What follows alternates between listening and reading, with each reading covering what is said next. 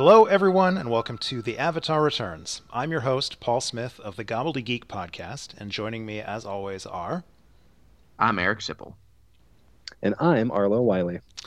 And each week we discuss 2 to 4 episodes of the Nickelodeon animated series Avatar The Last Airbender and its sequel series The Legend of Korra. Eric and I have seen both series before, but this is Arlo's first trip to the world of Avatar, so there will be spoilers, but only up through the episodes that we're discussing tonight. And tonight, just for Arlo, especially for Arlo, we have 3 chapters in a row of The Legend of Korra with absolutely no Mako. So... tonight we're going to be... That did not even occur to me. That's how much I enjoyed it. It didn't even occur to me that the show, it felt natural without it. It felt right without Mako. You're a monster. You were a monster. So there is 0. The Mako quotient for these chapters, 0. We're discussing chapters 404, The Calling, 405, Enemy at the Gates, and 406, Battle of Zaofu. Yeah, hold on. I feel really bad. I've been defending Mako on this show, and I didn't realize that he was out for all 3 of these episodes. Exactly. Although I do have a Mako related thing where Erin was watching a little bit of the show with me again, and she looked up when Bolin was on, and she said, "Is that the guy who's like the guard?" And I was like, "I'm not sure what you mean. He's with the military." He's like, "No, he's like guarding the annoying guy." I was like, "No, that's his brother." She was like, "Oh, okay."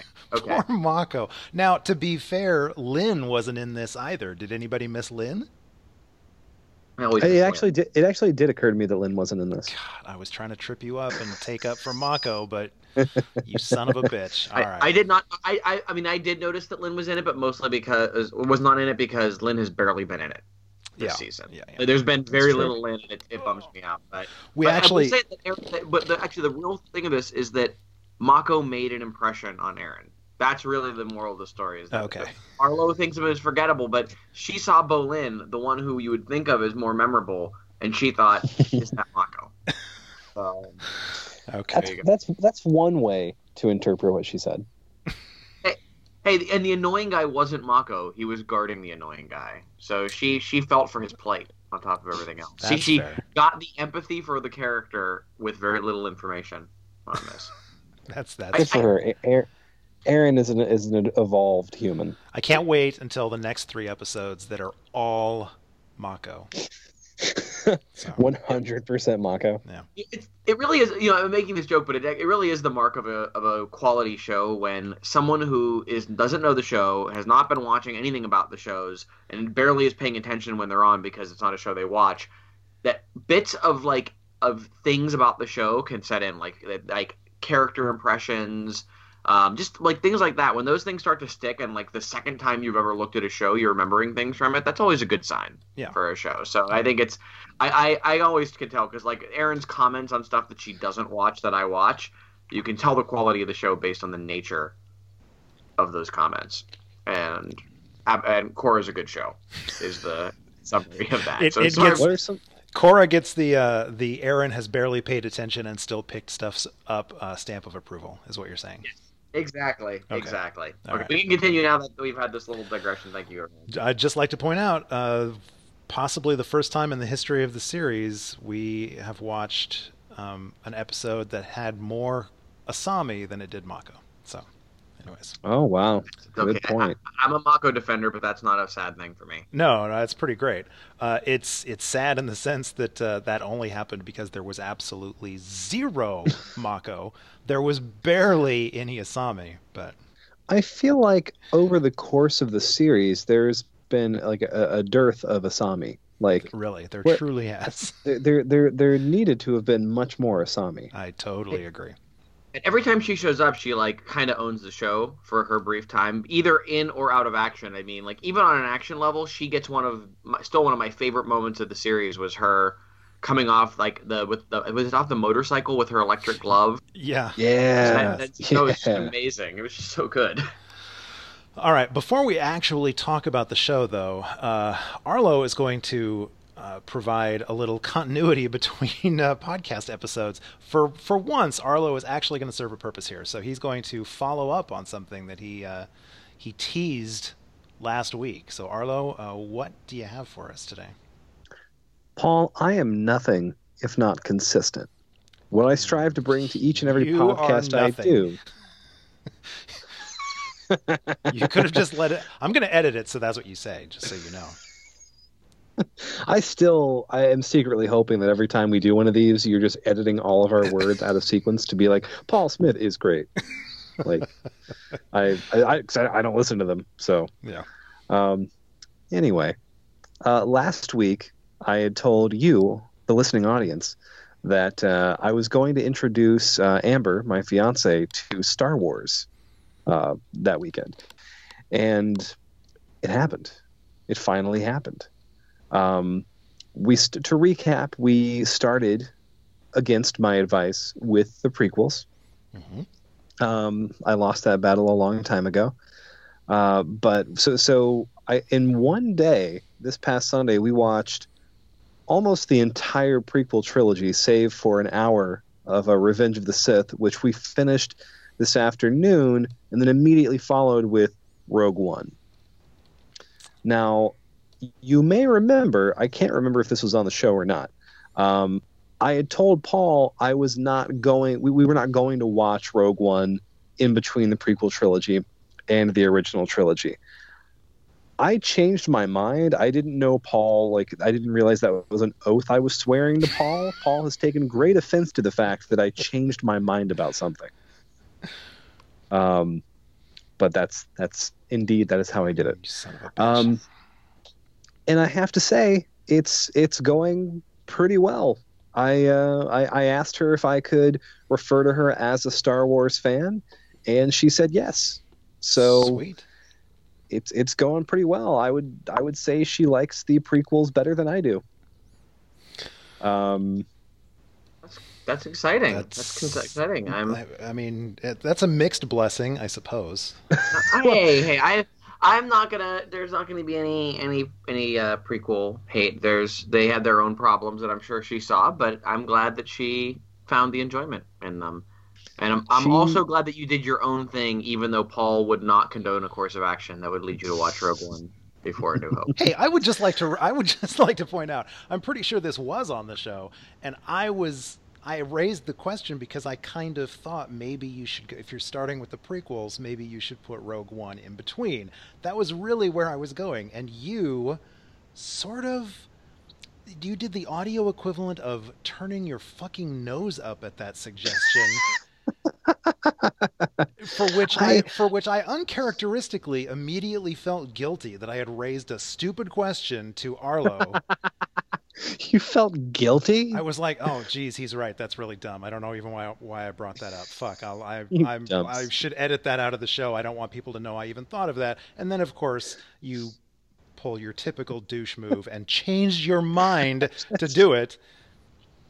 Anyways. I just want you to know that feeling that you felt in that moment, yes, that's the feeling I strive for every time I talk to you. Well, congratulations. Anytime I direct words, the words that are leaving my lips are directed to you, I want you to feel that sense of guilt and shame. Okay, well, just so we're clear. After almost a decade of podcasting, you've got one notch on your belt. Congratulations. Well, the reason I decided to do that is because, initially, I didn't know if I wanted to break away from the main narrative. Mm-hmm. And also, Rogue One being, the first Star Wars story, as they're calling them, feels, I mean, there's definitely a difference between the prequels and the original trilogy in many respects, but they have the same feel. Mm-hmm. For the most part.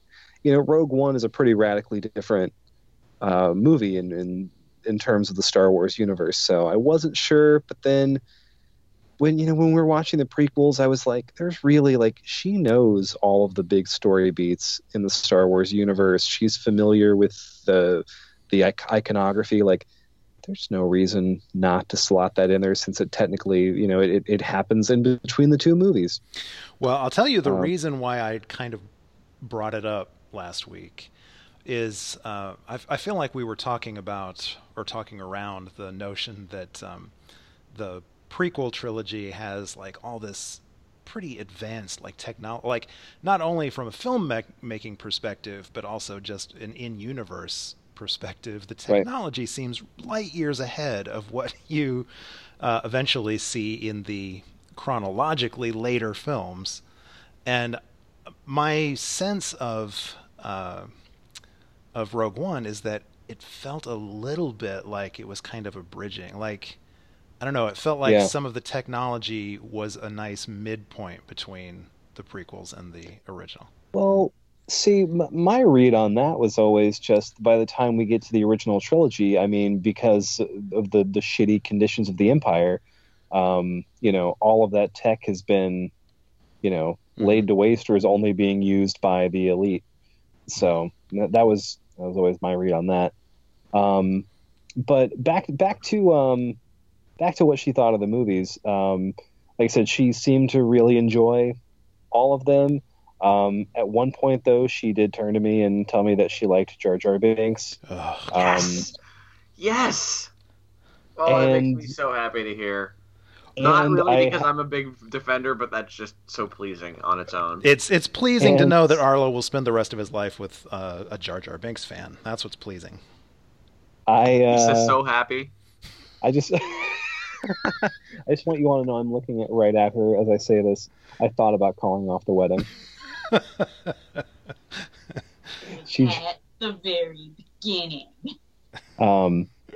Anyway, she's giving me a death glare currently. I will not survive this podcast. Sweet. However, she did agree with me that Anakin and Padme are a couple of fucking morons. Yep. That have zero chemistry together. At one point, she said, "How did the two of them not only survive but reproduce with each other?" Which I think is a very valid question. Well, Arlo, have you heard the legend? Have you heard the legend of Dark Plagueis the Wise? Because it said he could create life, and I think he had something to do with this because nothing else could account for it.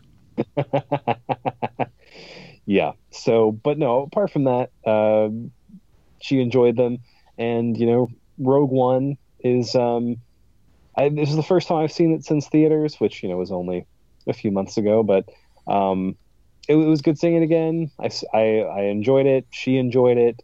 Though the fact that literally everyone died may not have sat well with her. But yeah, it's the moral of the story is it's going really well, and I'm excited. Hopefully this weekend we'll be able to at least start watching the original trilogy. So we'll see how it goes. Excellent. I'm hoping she's bored shitless by A New Hope. God damn it. God damn it, Eric.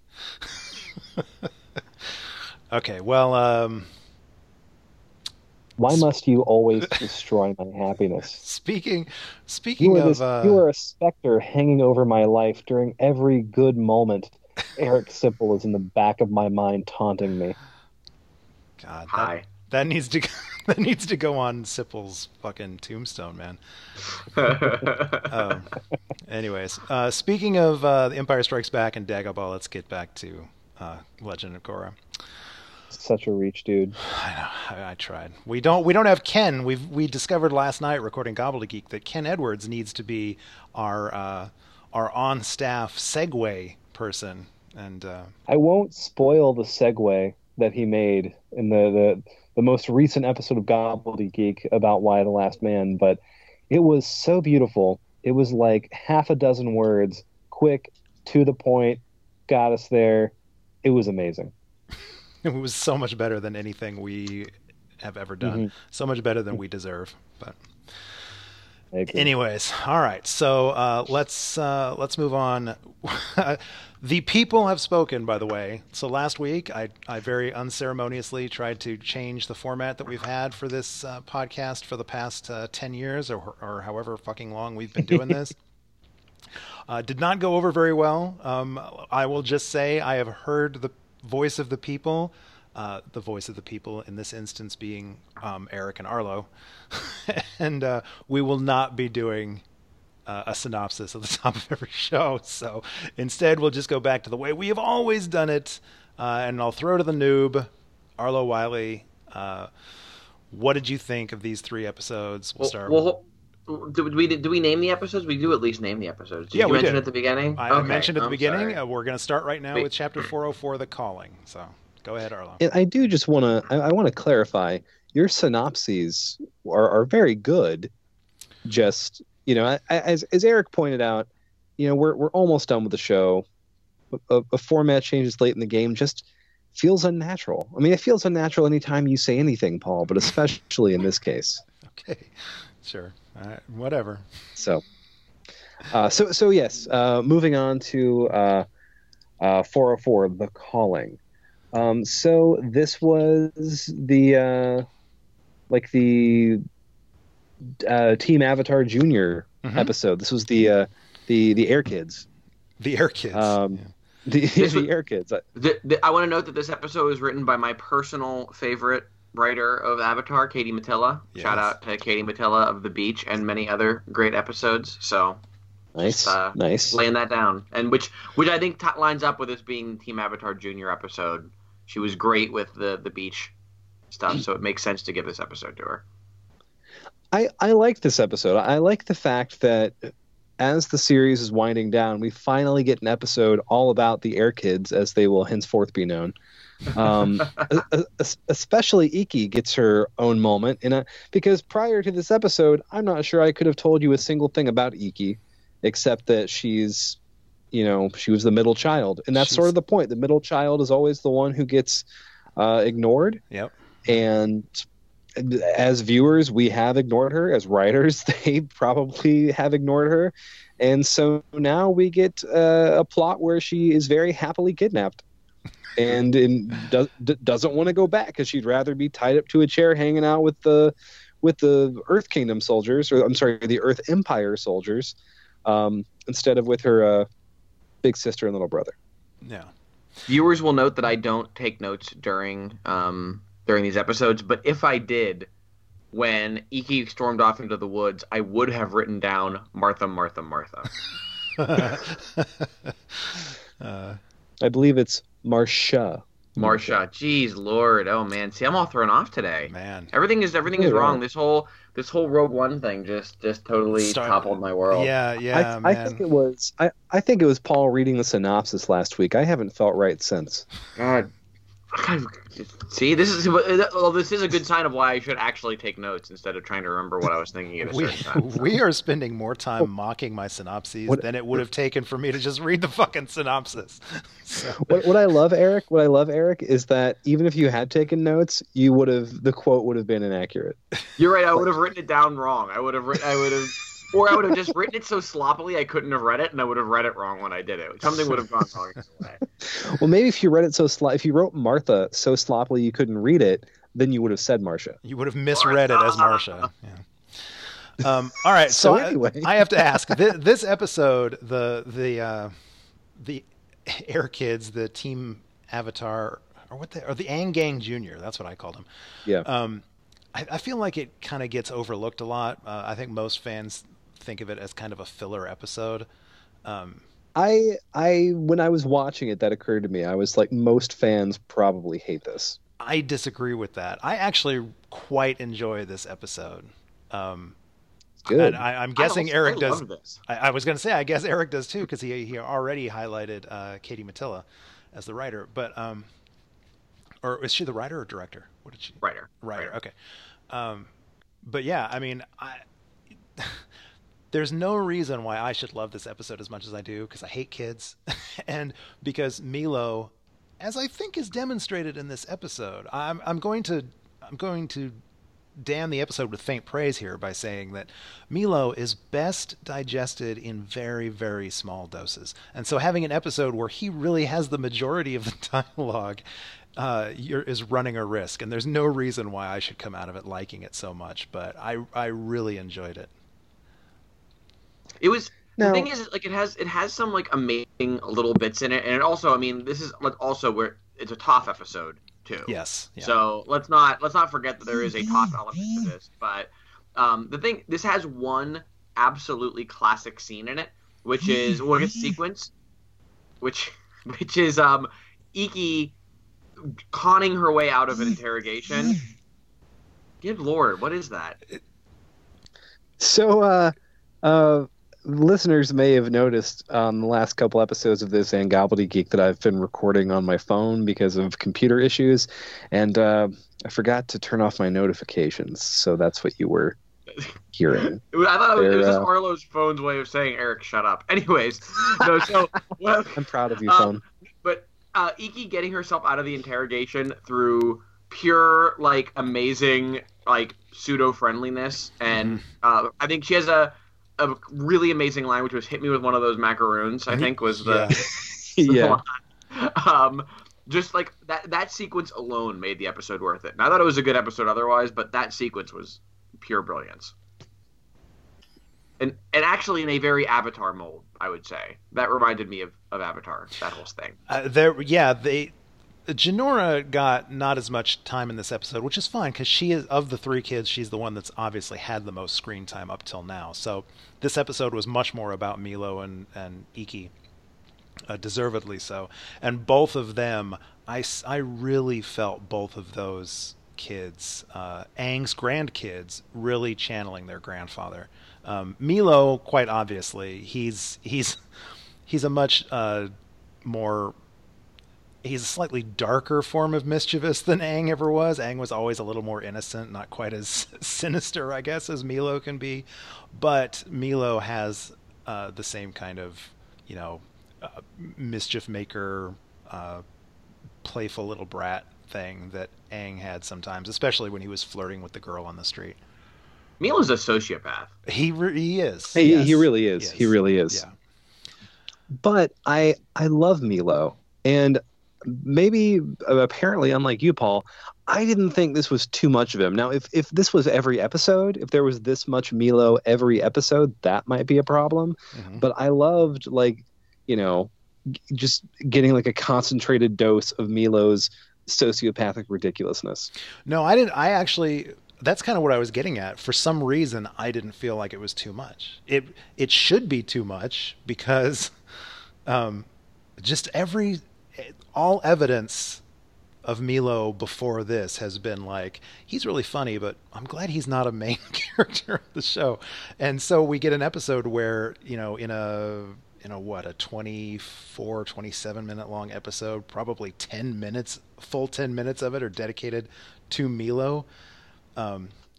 Tell me in advance that that's going to happen. Like when we're watching an earlier episode where he's just fart bending all over the place and you say, well, just wait till book 4. You're going to get 10 full minutes of Milo. And I'd be like, oh God, kill me now. But it works. No, Speaking of farting, I love when Iki wanders off on her own. She is like, my name is Milo. I like to throw away food and fart at inappropriate moments. Yes. That was yet another brilliant moment. That line was great. There's a lot of really funny things in this episode, actually. There are. This is a really fun episode in the middle of what has been a very serious season with, the requisite, Avatar Korra wackiness thrown in a little bit. I mean, Prince Wu, come on. But in the middle of what some very serious goings on, we get a mostly comic relief episode. And yeah, it was great. And I do love at one point, speaking of Milo's sociopathic tendencies, at one point, Iki turns to Jinora and she's like, remember when he used to seem nice and sweet? And she's just like, no. Because that's not Milo. Yeah, exactly. Okay, so like Eric said, this was not all the kids. We also had Toph and Korra. So let's talk about the Avatar's role in this episode, which reminds me of another quote, which I feel like is very significant. It was kind of a throwaway line. Someone said it to the kids while they were on their quest to find the Avatar. Someone said, the Avatar, we still have one of those? Yes. Yeah. Yes. Very important line, I feel like. I agree with you, because that's been the whole point of this season and maybe the entire series. Korra and the role of the Avatar is slipping into irrelevance. And to see that the average person on the street, seems to think so little of the Avatar that they can't even remember if there is one, speaks a lot to the theme of this book. Yeah, we've come a long way from the very first episode opening with "I'm the Avatar, you got to deal with it." Yeah, now it's I'm the Avatar. Please, God, remember me. Yes, exactly. Yeah. All right. So. But this is like really like another top grade Toph episode with Toph's total irritation with Korra's self pity and like an ability to like move beyond where she is, and even though Korra has extremely good reasons to be feeling like shit right now, but this is the episode I think that has her trying to get Toph to tell stories. Right? Is this the episode that which was phenomenal? You're terrible at telling stories. Well, you're terrible at listening to them. Yeah, it was hot. I was on a blimp, and I think a giant turtle showed up. Yes. And then what's there to tell? I threw some rocks at the Avatar. He got all whiny, and Sokka fell in a hole. So perfect. So perfect. We did like a 2-hour-long episode about the Avatar: The Last Airbender finale, and Toph sums it up with, "It was hot. I was on a blimp, and I think a giant turtle showed up." So beautiful.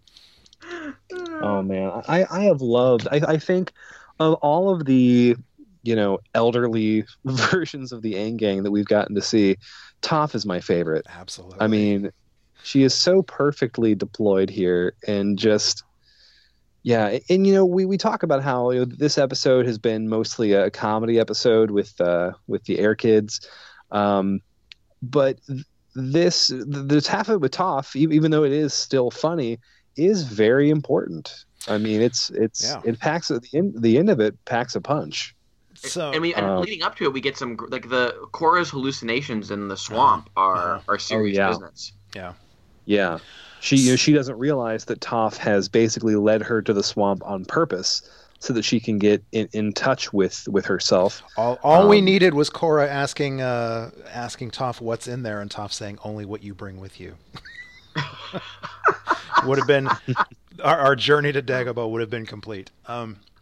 That did not even occur to me. Wow. It's so the Dagobah Cave of Evil, or whatever the hell that thing is called. This whole thing is so on the nose with its Yoda references, and yet is so specific to the actual world and story that it's telling that it never feels that way until you take a step back and realize what it's doing. Like it doesn't feel that way. It never feels like a reference in and of itself, but it is so much the Dagobah stuff that it's great. This is exactly how to do a reference, actually, is you make it your own so that you don't need the reference to really appreciate it, but if you step back, you're like, okay, yeah, that's right. Yeah. You liked that too.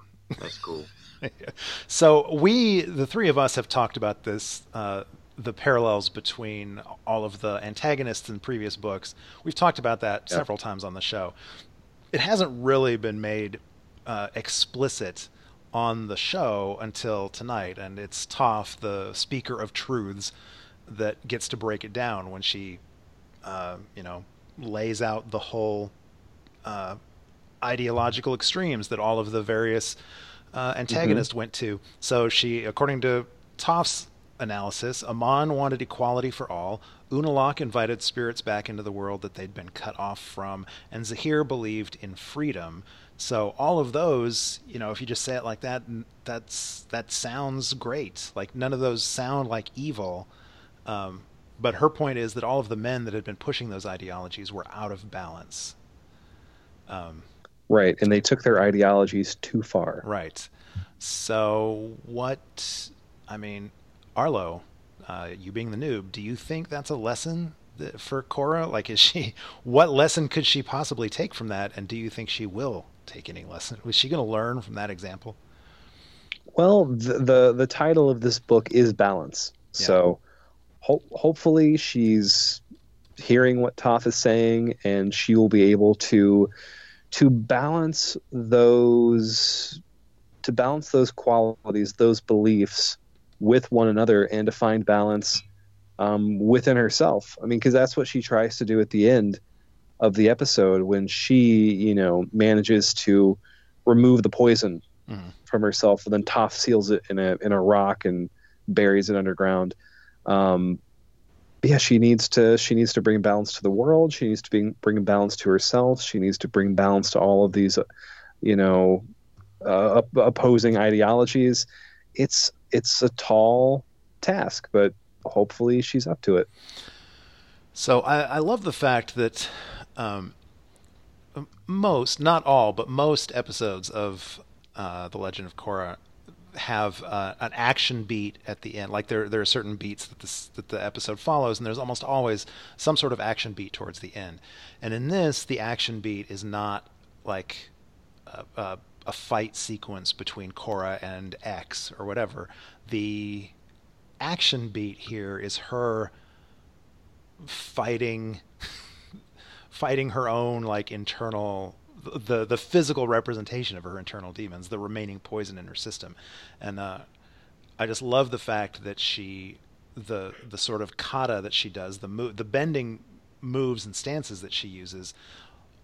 I thought, maybe I'm imagining this, you guys can tell me, but I thought it looked like a pretty convincing blend between earthbending and waterbending. Earthbending, obviously, because she's metal bending to get it out of her system at all, and just the way it flowed. Like some of her stances looked very solid, like earthbending, but there was a lot of flowing, and then the movement of her arms when she was actually getting it to flow out of her looked like a waterbending move. So.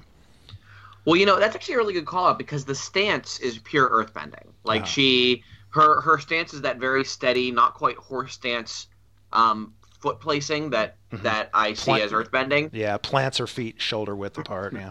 Yeah, but you're right. But it has the sort of more Tai Chi feel of waterbending in the actual moves she's doing. This is a really good scene. Yeah. Like this is just a really, really good scene. But I agree. I love. And this maybe like really gets really purely to why Avatar is so good at its like, I don't want to say its magic system because that sounds like a boring way of saying it, but the way that it uses the animation of the movement is part of what's going on. So like it's not just that it's powerful emotionally, which it is because Korra's getting over her inner demons a little bit, but the actual physical motions of it are so well considered that it's just so immersive. I don't know. I'm like this is why the Avatarverse is so powerful, is because they can do a scene like this, and it's rooted so much in what the show is. I was really blown away by this scene, if you can't tell. And because we don't talk about the music often enough, we should say that this scene in particular was a moment where Jeremy Zuckerman's score, I felt like really, stood out to me. Just the music that he laid underneath that scene was beautiful. So. Good episode. All right, so let's move on to the next one. Arlo.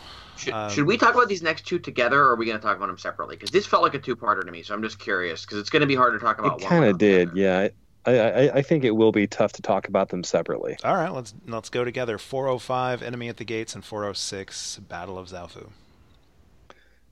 Yeah, so, I mean, yeah. Talking about both of them together is a double-edged sword because now I'm just like, a lot of shit happens in these episodes. Like, where do you begin? Well, let's begin with. Okay, no, never mind. You're the noob. I'll let you start. Go ahead. Well, I think I'll first of all I'll pick up from a question I had last week about how can Bolin be working with Kuvira? How can he not realize what she's doing, that she's turning into a fascist? Mm-hmm. And here we get a little bit more of that, and we get to see him slowly realizing what's going on. And having seen these episodes now, I'm not sure why I had such a problem believing it last week, because clearly this is in Bolin's nature. Mm-hmm. Bolin is such a friendly, naive guy, wants to do the best, wants to believe the best of everyone around him, that he sees an opportunity to help unify the Earth Kingdom. That's a good thing. As Toph pointed out earlier, that's a good thing to want to do. And he just wants to believe everybody's being friendly and everybody's getting along. And he has not stopped to think about the way in which Kuvira is uniting the Earth Kingdom, or what happens to those people after they leave, if they're sent to re-education centers or internment camps. Man, what was his quote on what the re-education centers were? Bolton had a choice quote on that. I thought that's where we sent people to learn new life skills or something like that. Oh, Bolin. It was like a career center or something. This, you know, Arlo, I remember not having any problems with Bolin's like attachment to Kavir early on, and I couldn't remember exactly why. I just remember that it had worked for me. I didn't expect to get the answer for why it had worked for me so quickly. For some reason, I thought this went on a little longer than it did, but I agree. I thought they did a good job of leaning right into Bolin's naive optimism and just how much it led him down a bad path. Because as soon as he starts seeing the bad things, he's freaked out. Fine. And what oh, go ahead. What I love is that last week, Eric, you made a very salient point that, oftentimes when Bolin has been led down this path, he has been accompanied or led by Varric. And I love that he and Varric both have their oh shit moment at literally at the exact same time. Kuvira is crazy. Yeah. And even though Varric may have, a brilliant mind and be a deeply deceptive con man, he himself is pretty naive. I mean, we've seen the way he treats Julie, and that's always been a funny running joke. But in these episodes, Julie actually becomes a person. Mm-hmm. And we realized that, yeah, in real life, if you're going to treat somebody like that for years on end, they're going to resent you and turn on you. So in these two episodes, Julie gets more dialogue than in the entire series leading up to it. Yes. So I got it. I really need Arlo. I need how you felt about the Varric Julie drama plot in this. How did this feel? I want your reaction. I loved it because it actually, makes real a character that has just been a punchline this entire time.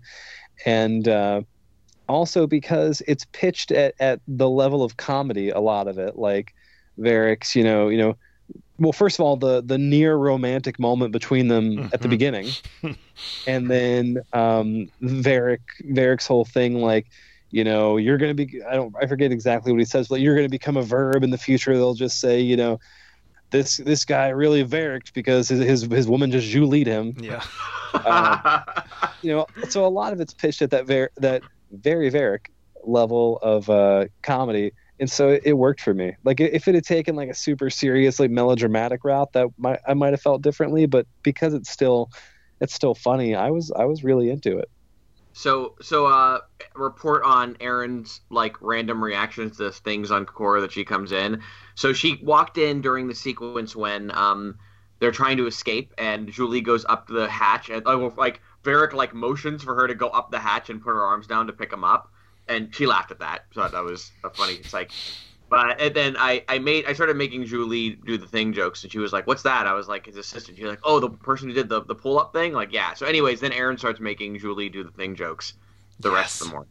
Yes. So there cannot be enough Julie do the thing jokes out there. So that is how potent the Julie stuff is in the show. That with almost nothing, you can get someone into Julie do the thing jokes. Yeah. And then, of course, we have Bolin, do the thing. What's the thing? I never had to tell Julie what the thing was. Yes. So this like possible redemption arc that Varric is on, are you liking that, Arlo, or are you worried that they're going to ruin the character? Like, we've loved him as a scamp this whole time. I like it because once they do escape, Varric has he's not even considering like doing anything to save Republic City. Like, he just wants to get out of there.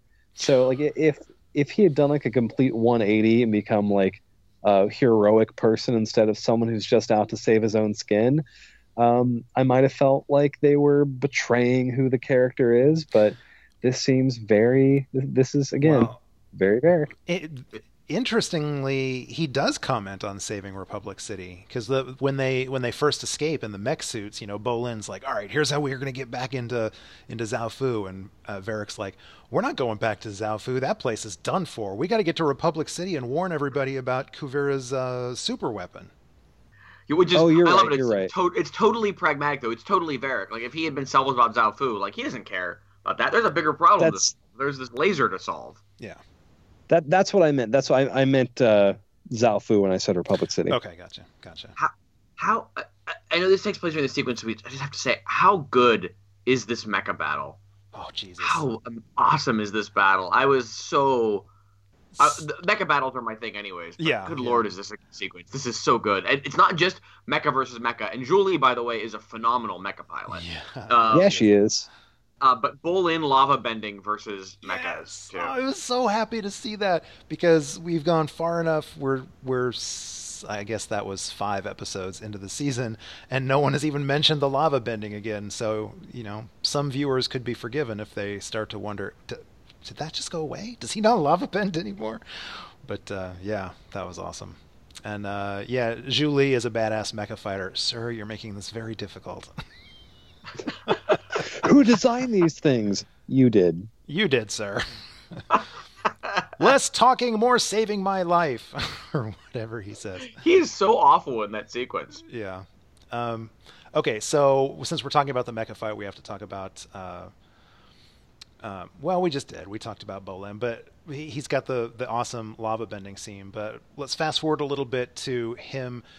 Does Bolin's sort of gullible, sweet but dim routine? Arlo, you've already said that you've come back around now and you realize that this is who Bolin is. It's believable. It doesn't seem out of character, whatever. Is any of it sort of redeemed by the fact that in the end he gets his like fucking James Bond saving them both from certain death moment where Varric is like, I'll see Varric goes very Hamilton and he's like, I'll see you on the other side, Julie, and Bolin just slaps him and says, I want you to know I hate you, and then jumps out of the train. Yep. Yeah, no, that was great. All right. And I think he's redeemed by the fact that he's not, at least as of now, after opening his eyes to what Kuvira is actually doing, he's not being led around by Varric. He's like you said, he slaps Varric across the face and is very adamant that they go back to Zaofu. So he doesn't seem like a puppet on a string right now. Yeah. I mean, everything about Varric's whole bomb plan was phenomenal. Everything leading up to Bolin's slapping him and saying, I hate you. That bomb plan is ballsy shit, man. Well, that is, yeah, it is. Pure Varric madness. I love it. Well, first I built the timer, but then I thought you could drag me off the train. So then I built a remote, but then I thought, well, now do I really need the timer anymore? Because I've got a remote in my... Whatever! I'm covering my bases.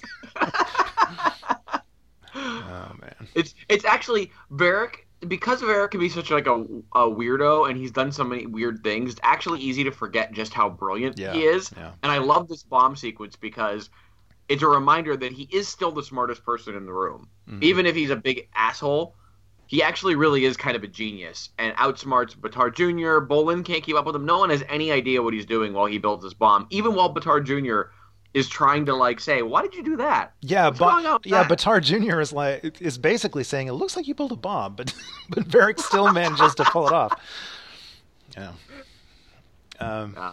That whole throw was really great. I'm a huge fan of this. Actually, everything about this plot line. Okay, so mecha suits, the spirit laser thing. Season 4 of Korra goes full bore anime, and I love it. And we have not hit the apex of this season's anime, by the way. We are going to go way more anime when all is said and done. But I love this series as dive into Avatar themed anime-ness, and the spirit laser is definitely one of them. Arlo, are you cool with the spirit laser thing? I know that I've seen it weird out some people. I love the idea, but I'm curious what you think. And does it impact your opinion of it if I point out that the spirit laser has the same sound effect as Vatu's spirit laser or whatever that he had? That is what it is. That is what that sound is. Sorry, go ahead. Yeah, no, it did occur to me the whole spirit laser thing is very anime, much more than Korra has ever been. But I'm not opposed to it. I'm up for it. Honestly, the thing that bugged me the most about that plot was just how stupid Batar Jr. is. I'm fine with him being a complete imbecile. Like, just, I mean, it's funny. Like, all the stuff that happens is funny. I'm glad that Varric and Bolin got out of there, obviously, but he's for somebody who's like Kuvira's right hand man, he's a fucking idiot. Now, with the exception of Opal, pretty much all of Suyin's kids are morons on one level or another. Opal's the only one who's not kind of an idiot. The twins are like tough but not very bright, and the dark one, whatever his name is adult. Juan, yeah. Juan. Get your hands off me! You're crushing my individuality. Exactly. So I think that Suyin's kids all seem to have blind spots of various types. Yeah. And it's because they were raised as rich kids. Yeah, they totally were.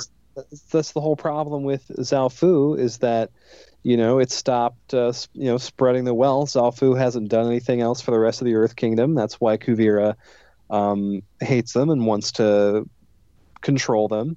And yeah, that's how the Beifong kids were raised. Well, let's talk about Kuvira and Suyin now. So, Kuvira, I want to see what you guys think about this. My take is that Kuvira has seemed fairly rational, if maybe a little militant, whatever, in this whole, her push for reunification, her great uniter shtick that she does.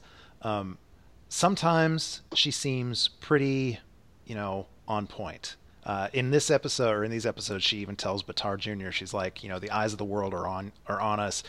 We can't be too violent or it could jeopardize the campaign, whatever. And then immediately after that, she marches her army up to the gates of Zaofu and gives Suyin an impossible 24-hour deadline to surrender, or else they are going to take the city by force. So on the one hand, she's like, no, we have to be diplomatic. Everybody's watching. We don't want to look like fascists. And then her next move is to make a fascist ultimatum or whatever. So my question is the sort of dichotomy that she's got going on between the benevolent great uniter thing and then the enforcing her will on others. That's a thing that comes up a few times. Do you guys think that's an inconsistency in the character, or does that paint a more believable, realistic character? Well, she only goes the fascistic route after Bolin, is no longer on her side, right? No. Like she was going to, oh, she doesn't? No, they have that whole meeting where Bolin is trying to sort of mediate, but that's right. That's what leads to that. Okay.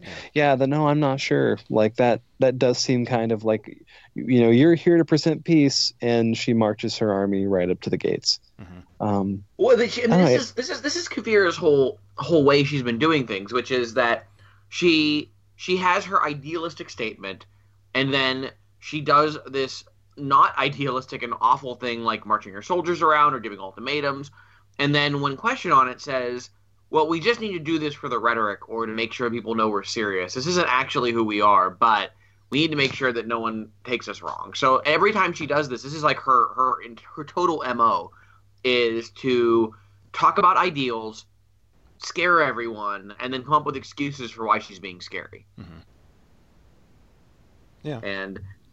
But it does connect up with what you were talking about, Arlo, with Zaofu and them being. We get the origins of Kuvira's break with Zaofu here, and I think that for me that informs a lot. I don't know how that read for you, but that was a big piece of understanding Kuvira for me. Yeah, that flashback. What do you think about that? Yeah.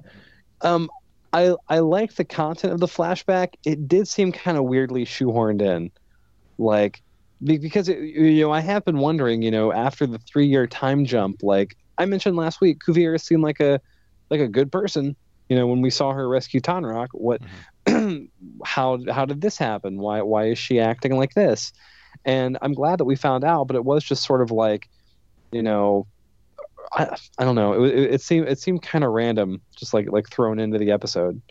But I'm glad it was there. It does inform a lot about Kuvira, because we find out that Tenzin and Raiko had gone to Su Yin and wanted her to be the temporary ruler of the Earth Kingdom. And Su Yin said no, she didn't want to do that.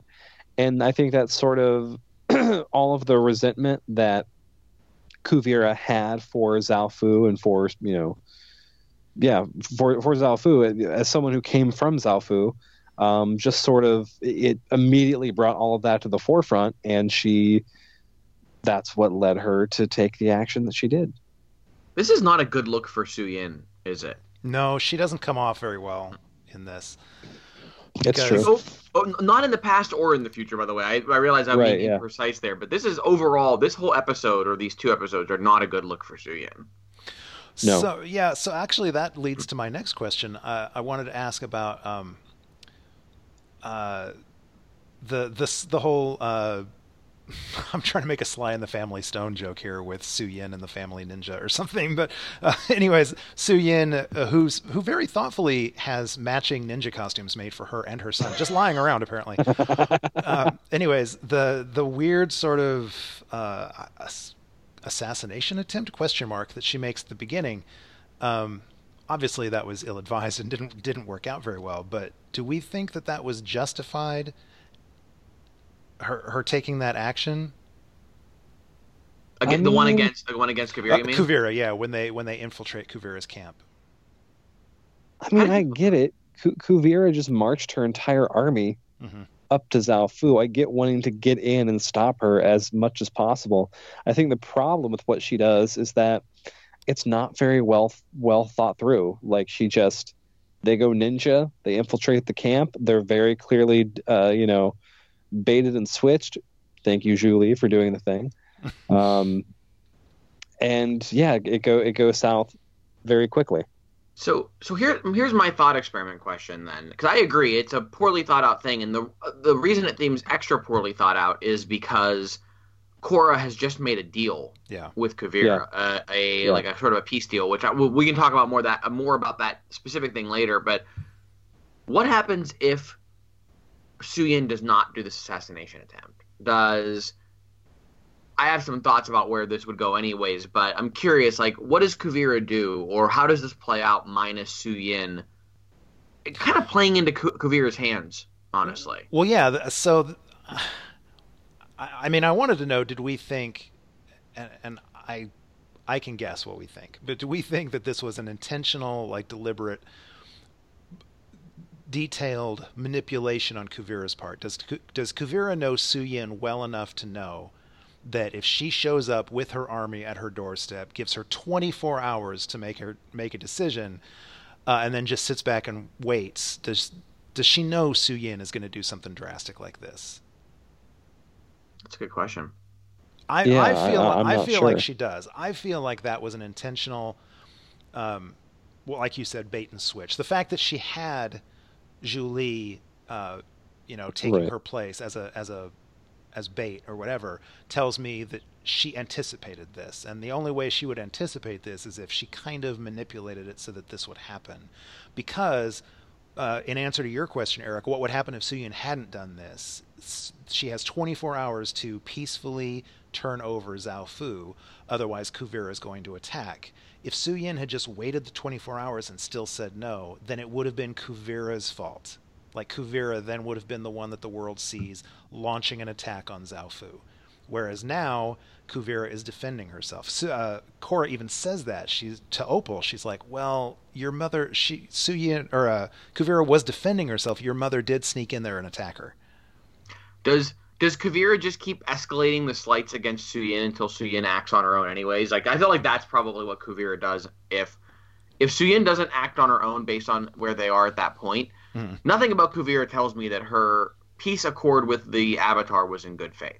Nothing about that tells me that. Even though I don't think Kuvira is a massively evil person, it's clear Kuvira thinks this is her right to do, and it's the right thing to do, and she's going to do it one way or the other. But does she just roll in an attack, or does she continue to agitate Su Yin until Su Yin does the predictable thing and tries to punish Kuvira for doing things? And I feel like it's that she would just keep poking Su Yin. Yeah. Although she didn't need to have to poke her too much because she played right into her damn hands. Right into her damn hands. Yeah. So, do you want to talk about Kuvira, about that peace treaty or whatever? The whole Kuvira doing the whole silver tongued devil thing on Korra. Yeah, we get the first meetup between our big bad and our hero. Arlo, what'd you think of that? What I like about all of the interactions between Korra and Kuvira is that, last week Bolin had, as a way of sort of justifying his work with Kuvira, he mentioned, she's like Korra, she wants to unite the Earth Kingdom. And Korra immediately seizes upon that and is like, I've had to make, decisions that many people haven't liked in order to do something that I thought was the right thing to do. So she immediately wants to, she relates somewhat to Kuvira, disagrees with her methods maybe, but kind of sees a little bit of herself in Kuvira and wants to reason with her. And it doesn't go well. So I have a very, very important thought experiment question for you all, based on the fact that we finally got to see these two characters meet. If you were gonna analogize Kuvira to a Buffy or Angel big bad, who would Kuvira be? Because I have two options here, and I feel like it's neither, but I'm not sure. Oh man, wow. Because I feel like more than any other Avatar or Korra big bad, Kuvira feels like a Buffy Angel big bad to me. Like, in a good way. Like, that kind of bringing out something specific about the main character or reflecting something specific about the main character. I'll tell you my feeling, which is that I waffle between the mayor, who is very dedicated to a very specific set of things that he thinks is correct, but is also evil. Or Jasmine, who will bring peace to the world but eat you. Oh, shit. Jasmine and Lila were the two I was thinking of. Lila was never really the big bad, but I thought of Jasmine and Lila. All right. Shit, yeah. I think Jasmine is a great choice, actually. There you go. All right, so she's our Jasmine. This is his Angel, and we actually are in season 4 of both shows. Yeah, nice. It makes sense. Anyways, I was just curious. That was a stupid thought experiment. We haven't done an Angel or Buffy reference in a really long time, so I wanted to bring it back. Well done. And it wasn't Arlo that got to do it, so I know. Damn it! Glad you snatched that away from him. So the whole Kuvira sort of sweet talking Korra by building up that whole sense of familiarity, the shared burden of responsibility between the two of them that got Korra to say, yeah, man, I know what that's like. People have been upset at me a lot for decisions I've made. That and the fact that a little bit later, which we're about to get to, a little bit later, we have Korra seeing a vision of Kuvira as herself, specifically as Nega Korra. Yes. I feel like I know what that means, but Arlo, what do you think that was all about? Like, what is that in there for? Well, I mean, that's another, what I really like about that moment is that, because that happens during the fight, right? During the battle of Zaofu. And I think it's Janora who makes the remark, like, I don't understand what's going on. We got the poison out of her. Well, the poison wasn't everything. Yeah. The real poison is the PTSD that she's suffering, and she already sees in Kuvira some of herself. And then so during this fight, and I like how the fight itself, at least or especially at the beginning, seems to mirror like that underground cage match. Yeah, she had, like, Kuvira's got like the boxing stance, like in between moves and everything. And it feels very similar. And then of course, she sees herself and her opponent, and it paralyzes her. Yeah, no, that was exactly it. So, I just thought it was a way for them for the writers, the showrunners, to spell out for the audience. Remember, this is a kids show; it's on Nickelodeon. That these two women are very similar. That this is This is the closest Korra's ever come to actually facing off against herself. Yeah. And this is not a pleasant fight to watch. Oh God, it is a fucking beautiful fight to watch, man. Mm-hmm. Yes, it is. It's what I really like about this fight too. There's a couple things I really like about this fight. One is that it is actually not, and this is appropriate. It is not the kind of fluid, balls to the wall kind of battle you usually get, because Korra is so off her game. Kuvira controls this fight every single moment of this fight, except for the brief time when Korra actually finds the Avatar state.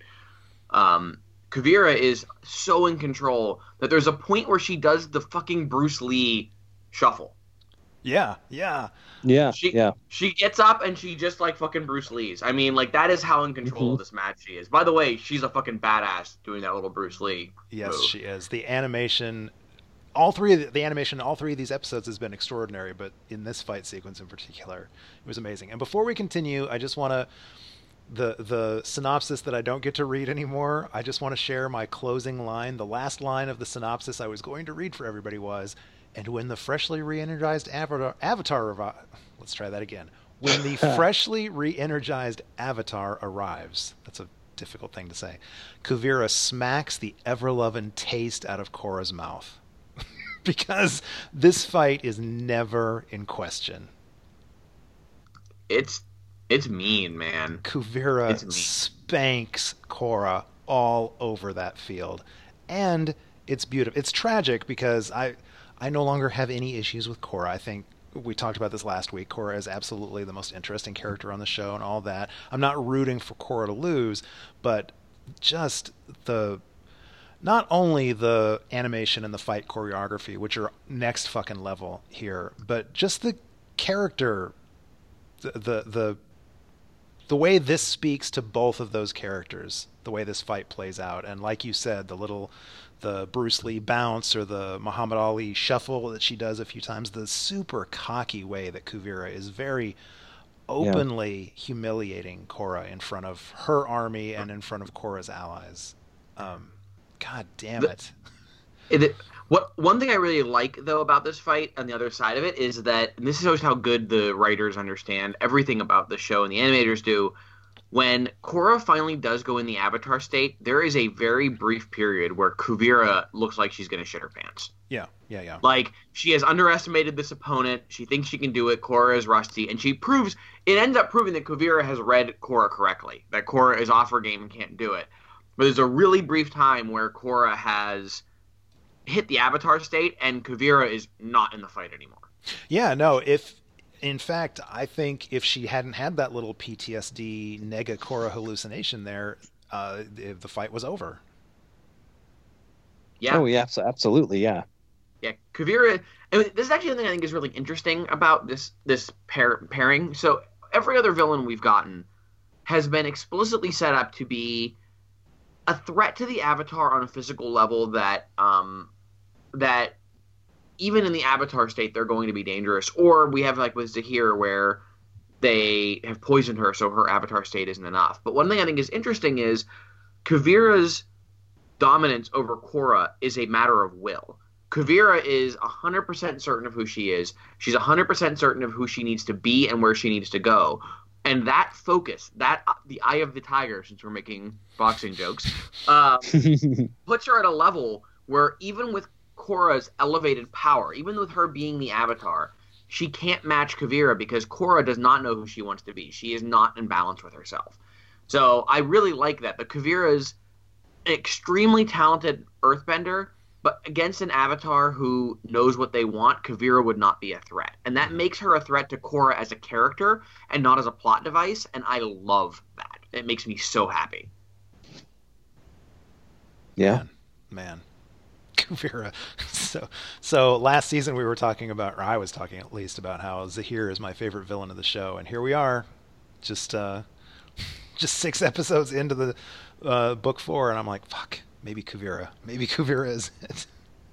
I will say Kuvira has always been my favorite villain, just because for whatever reason I'm realizing more now why, but I love Kuvira as a villain. She's awesome. I think so far Zahir is still my favorite, but I mean we got like 6 or 7 episodes left. So Kavira's no Unalaq, I realize, but Oh no, not at all. Hey, that was she's no Unavatu. That was a okay. No, we'll finish this out, and then we'll do some random thoughts that we've skipped over. But so I want to say to his our joke about Unavatu though. I want to just like tie back to something we talked about at the end of season 2, or even through all of season 2's darkest days, which was that even though season 2 is weak, it does so much to set up the rest of the series. And here we are still, where Unalaq and Unavatu's kind of obnoxious plot to watch. We still, with the spirit vines, with where Korra is, with the damage it did to the world. Season 2 is not ever written off as an afterthought, even though I am certain the writers realize they made some missteps, and we'll talk about that again next week. But there's some definite understanding that they made some missteps. But unlike a lot of shows where you have a bad season and you just try to write it off, season 2 is vital to this show, even though its execution wasn't great. And I'm a big fan of the writers leaning into what was good about the show. So I'm going to make my jokes about Unalaq because he sucks, but it's I appreciate what season 2 did for the show. Yeah, definitely. So I mean, I could geek out over specific shit from the actual Korra Kuvira fight, but we can move on if you want. We can actually get to the payoff for that fight. No, Paul. Paul talks about awesome martial arts moves as a big part of this podcast. What about this fight really grabbed you? Like, what were your favorite things in this fight? Well, okay, so I feel like we're still discovering just how badass a next level metal bender like Kuvira can be with just those little strips of metal. And so here we've already seen her take on the bandits in the first episode of the season. And here we get to see her take on the Avatar, and she, in my notes I wrote it down as ragdolling. I love the fact that she sort of uses her her little metal strips as puppet strings to just dance Korra all the fuck over that field. And it's so clear that she's playing with Korra because like she blindfolds her with a metal strip, and she could, with her metal bending, she could leave that there, but Korra just rips it off. She like wraps it around Korra's wrist and flips her across the field, and she doesn't have to let go of Korra, but she does, and Korra comes back and keeps fighting. So that's evidence right there of just exactly how much Kuvira is completely toying with and outclassing Korra in the fight. There's the move where Korra's about to firebend at Kuvira, and Kuvira, goddamn, 2K names. Kuvira like just spins the earth underneath Korra's feet so that she firebends in the opposite direction. Beautiful. That was just a beautiful thing. And for pure like martial arts stance, there was one shot where Korra lifts up a pillar of rock to block an attack from Kuvira. And when she does that, she goes into a very, very clear, very specific like martial arts stance when she does that, and then follows through with a form of earthbending that we've seen Toph do, where she uses the backs of her wrists to push that pillar of stone towards Kuvira. Just the attention to detail. God damn it. I can't. I mean, I will be in my bunk after we're done talking about this. I mean, and this is maybe a good time to ask, Paul, and I ask myself this every time when I go through these shows, because it's hard to remember going back. Avatar's martial arts stuff was phenomenal. Yes. Like, this is, when I say this, but Avatar, I mean, Korra's working at another level, right? Like, the martial arts stuff in this series is somehow manages to be even better than Avatar's. Yeah, well, I'm mixed on that, because I feel like I can't remember his name now. Was it Sifu Kisu? What was his name? The martial arts instructor or whatever. The what the hell was his title? You know what I'm talking about? The martial arts coordinator on Avatar. Yeah, Avatar. Like, one of the things we talked so much about Avatar and The Last Airbender was that so much of the bending moves were like actual martial arts. So they had Sifu Kisu, I think was his name, who assigned a specific martial art, like real world martial arts style to each of the bending, and then that was played out in the animation. we don't see that as much in Korra. There's much more freestyle stuff going on in Korra, and I don't think Sifu Kisu is involved in Legend of Korra. I don't remember seeing his name in any credits anywhere. I think he did Avatar, but he's not involved in Korra. So every once in a while, we'll see specific martial arts moves, like what I just mentioned with Korra in this fight. But I would say the choreography and the animation of the fight sequences is far superior to Avatar. But if you're looking for specific, like recognizable martial arts styles, I think Avatar still takes it. For what it's worth, he is the martial arts consultant for the show, apparently, from what I'm looking at, through seasons 1 and 2. Okay. And has a credit for season 3, but he is not the consultant in season 3 and season 4. Okay. All right. Well, I stand mostly corrected. But anyways, I still feel like the fighting that we see, and I feel like I've commented on this before, that there's a lot more sort of freestyle stuff happening in Korra, and less of the structured like martial arts movements.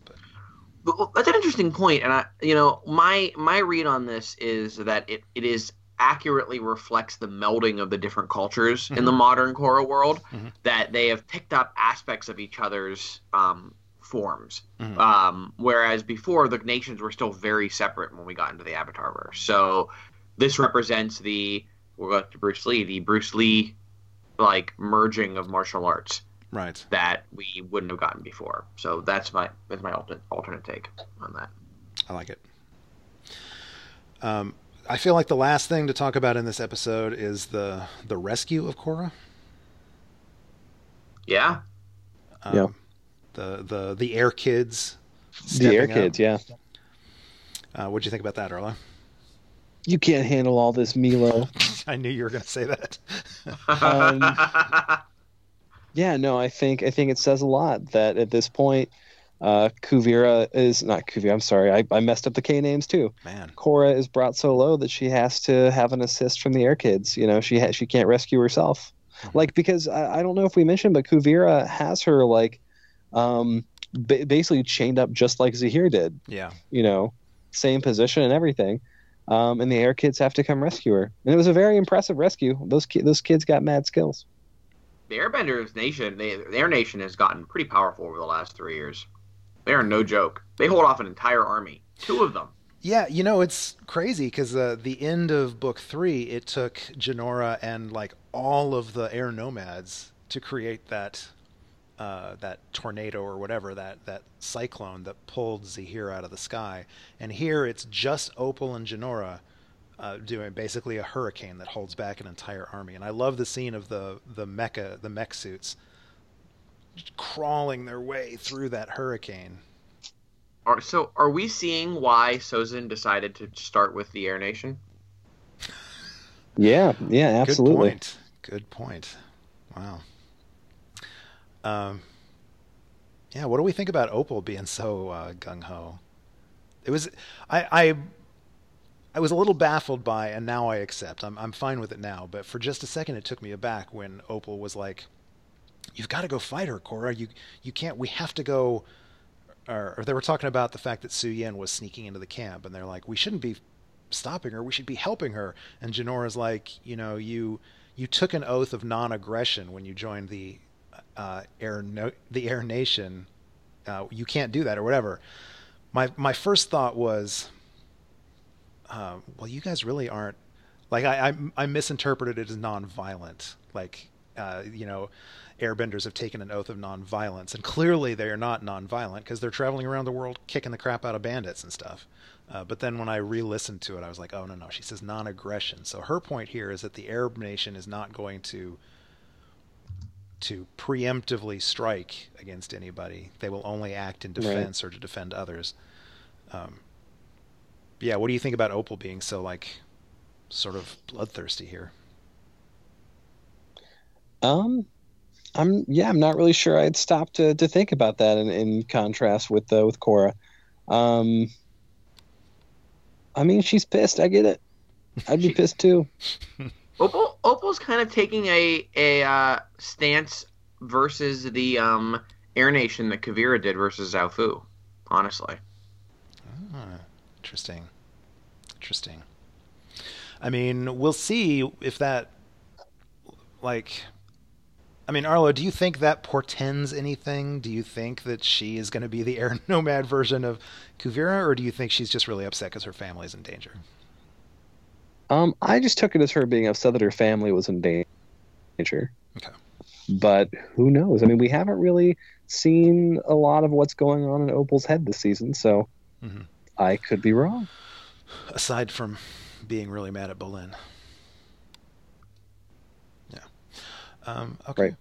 So I guess that's basically it.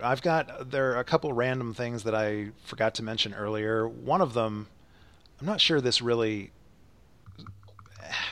I don't know if I have a point to make here, but it was an interesting thing that I noticed when in The Calling, when Toph is talking about, or not even when Toph is talking about it, but when Korra is having the visions of Amon, Unalaq, and Zahir, I just noted that Amon used bloodbending to rearrange things inside of Korra. That was how he took people's bending away. Unalaq pulled the Rava spirit out of Korra, and Zahir forced his metal poison into Korra. Again, I don't know what that means, but I was just like, this is so fascinating. Because we see the acts of violation that those three people made against Korra in succession, and so I just noticed the differences in their tactics. It's very interesting. This series presents an overall interesting attack upon the Avatar from all levels. Like, not just whether the Avatar is worth it, but like there is a definite sustained assault upon the Avatar that Korra has as a series. I think is really interesting. Mm-hmm. I have a random thing I want to shout out, which is way less substantial than that. But I want to shout out to the character designers for Kuvira's awesome, not just her awesomely designed hair, but the fact that her hair changes throughout the battle with Korra. We go from Kuvira's like badass military braid, like her normal hairstyle is like functional and badass, and then it like deconstructs over the course of the fight until it's like all hanging down. That is not an easy thing to do as like an animator, because you have to change things slightly as you go. Anyways, excellent work by the character designers and the animators. Kuvira's hair is the kind of detail that only awesome animation gets. So, thumbs up. Speaking of fine details that maybe a lot of people aren't appreciating enough, the design of Kuvira's Earth Empire army, the uniforms specifically. So there are obvious things like, even though I don't know that we ever hear what the ranks are, captain, sergeant, lieutenant, whatever. I don't remember anybody ever being referred to by those things, except that Kuvira used to be a captain. But we do see that people have bars on their shoulders, like chevrons. So I think Varric and Bolin both have 2 chevrons on their shoulder, and Kuvira has 3 with something above them, and Batar Jr. I think has 3, whatever. So there's that to denote the various ranks, but also some of the other details. Everybody has basically the same multi-shade green uniform, but then different parts of it are outlined in silver, and like some people have their cuffs are outlined at the top and the bottom, and other people the cuff is only outlined at the top.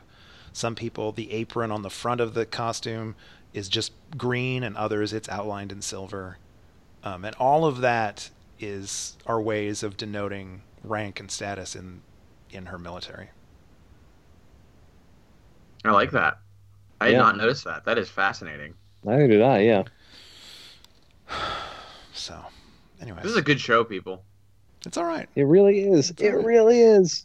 I was so angry when I had to stop watching again this week. I know I said that last week, but I was infuriated when I had to stop watching. This is killing me. I don't know how... Okay, I have 2 things. I don't know how I stop again, But also, I don't know how I don't watch the next 3 episodes tomorrow instead of waiting till the 2 weeks or so until we actually record again. Yeah, exactly. I was going to say we're looking at another gap week here too. So this may be our last gap week if we're very lucky, though. I think so. Yeah. I think it might be. So I'm sorry, everyone. I don't know how. I can't believe I'm doing this to any of us. I'm sorry. Sorry. I wasn't. believe it. I wasn't going to throw you under the bus, but you've just outed yourself. This time it's Eric's fault. It was me. It was a lot of poop cruises by Arlo up till this point, but it is now me. At least yours is work related, right? It is work related. Yes, I'm in San Francisco next week for work, and to be honest, on work travel, I generally do podcasts, but the time zone difference when I'm in San Francisco is so great that I can't be guaranteed that I'll get back to my place in time in order to record. Yeah. So it's the time zone totally kills it. It's fine. It's fine. I mean, we don't want to rush anything, right? We want to savor this. We've only, after tonight, there are only 4 episodes of this podcast left, people. So, and only 3 of them about episodes. That's right. We have 3 more episodes of Korra discussion left, and then a Avatar Returns series wrap party. I'm sad. I mean, I'm going to be glad to not have to worry about a schedule anymore because I'm bad at schedules, but this is killing me, y'all. I've really appreciated these conversations. Yeah, this has been great. Having a good time. Even though Arlo's here, I'm still having a good time. You know, even Arlo can't ruin this. Yeah, I appreciate that. Thank you. Even Arlo can't Varric this up, man. Thanks for not Julieing us, Arlo. Anytime. All right. So thank you, everybody at home, for joining us. As always, you can find links to this and all of our past episodes at the website, theavatarreturns.com. Links will also be posted on the parent show's site, gobbledygeekpodcast.com. You can subscribe to the show on iTunes to make sure you never miss another exciting episode. And while you're there, please do us a favor, write a review or rate us. Help spread the word. If you want to what is that word? Contact? If you would like to contact us, please send your correspondence, care of Monkey Yahtzee, to tarpodcast@gmail.com. And of course, you can always find us on social media, facebook.com/theavatarreturns or twitter.com/tarpodcast. And on Twitter, I am at Haunt1013. Eric is at Salon. That's SAALON. And Arlo is at Unplugged Crazy. Next week, as we just said, we've got another off week, theoretically the last off week before we begin our final 4 of the Avatar Returns podcast. 3 more show-centric episodes, and then the big wrap party, which we have no idea what we're going to do, but we'll probably all be wasted for it. So there's nothing new next week, but we will be back the week of April 9th with 3 more chapters. Arlo, crack your knuckles. Get ready. Here we go. Oh, God. It's all been leading to this. We got all that stupid conversation out of the way just so we could hear your predictions for chapter. Well, let's hope I do better than last week. Yes. Well, you could hardly do worse. So, chapter 407, Reunion. Clearly, the Earth Kingdom is reunited, and it feels so good. Okay. 408, Remembrances. That's fucking Remembrance Day from Firefly. They celebrate that. Okay. All right. I'm doing really well. Doing really well this week. You're off to a great start. This isn't a train wreck. I mean, it's a little depressingly boring, but it's not a train wreck, so that's good. I'm getting my groove back. All right, here we go. 409, Beyond the Wilds.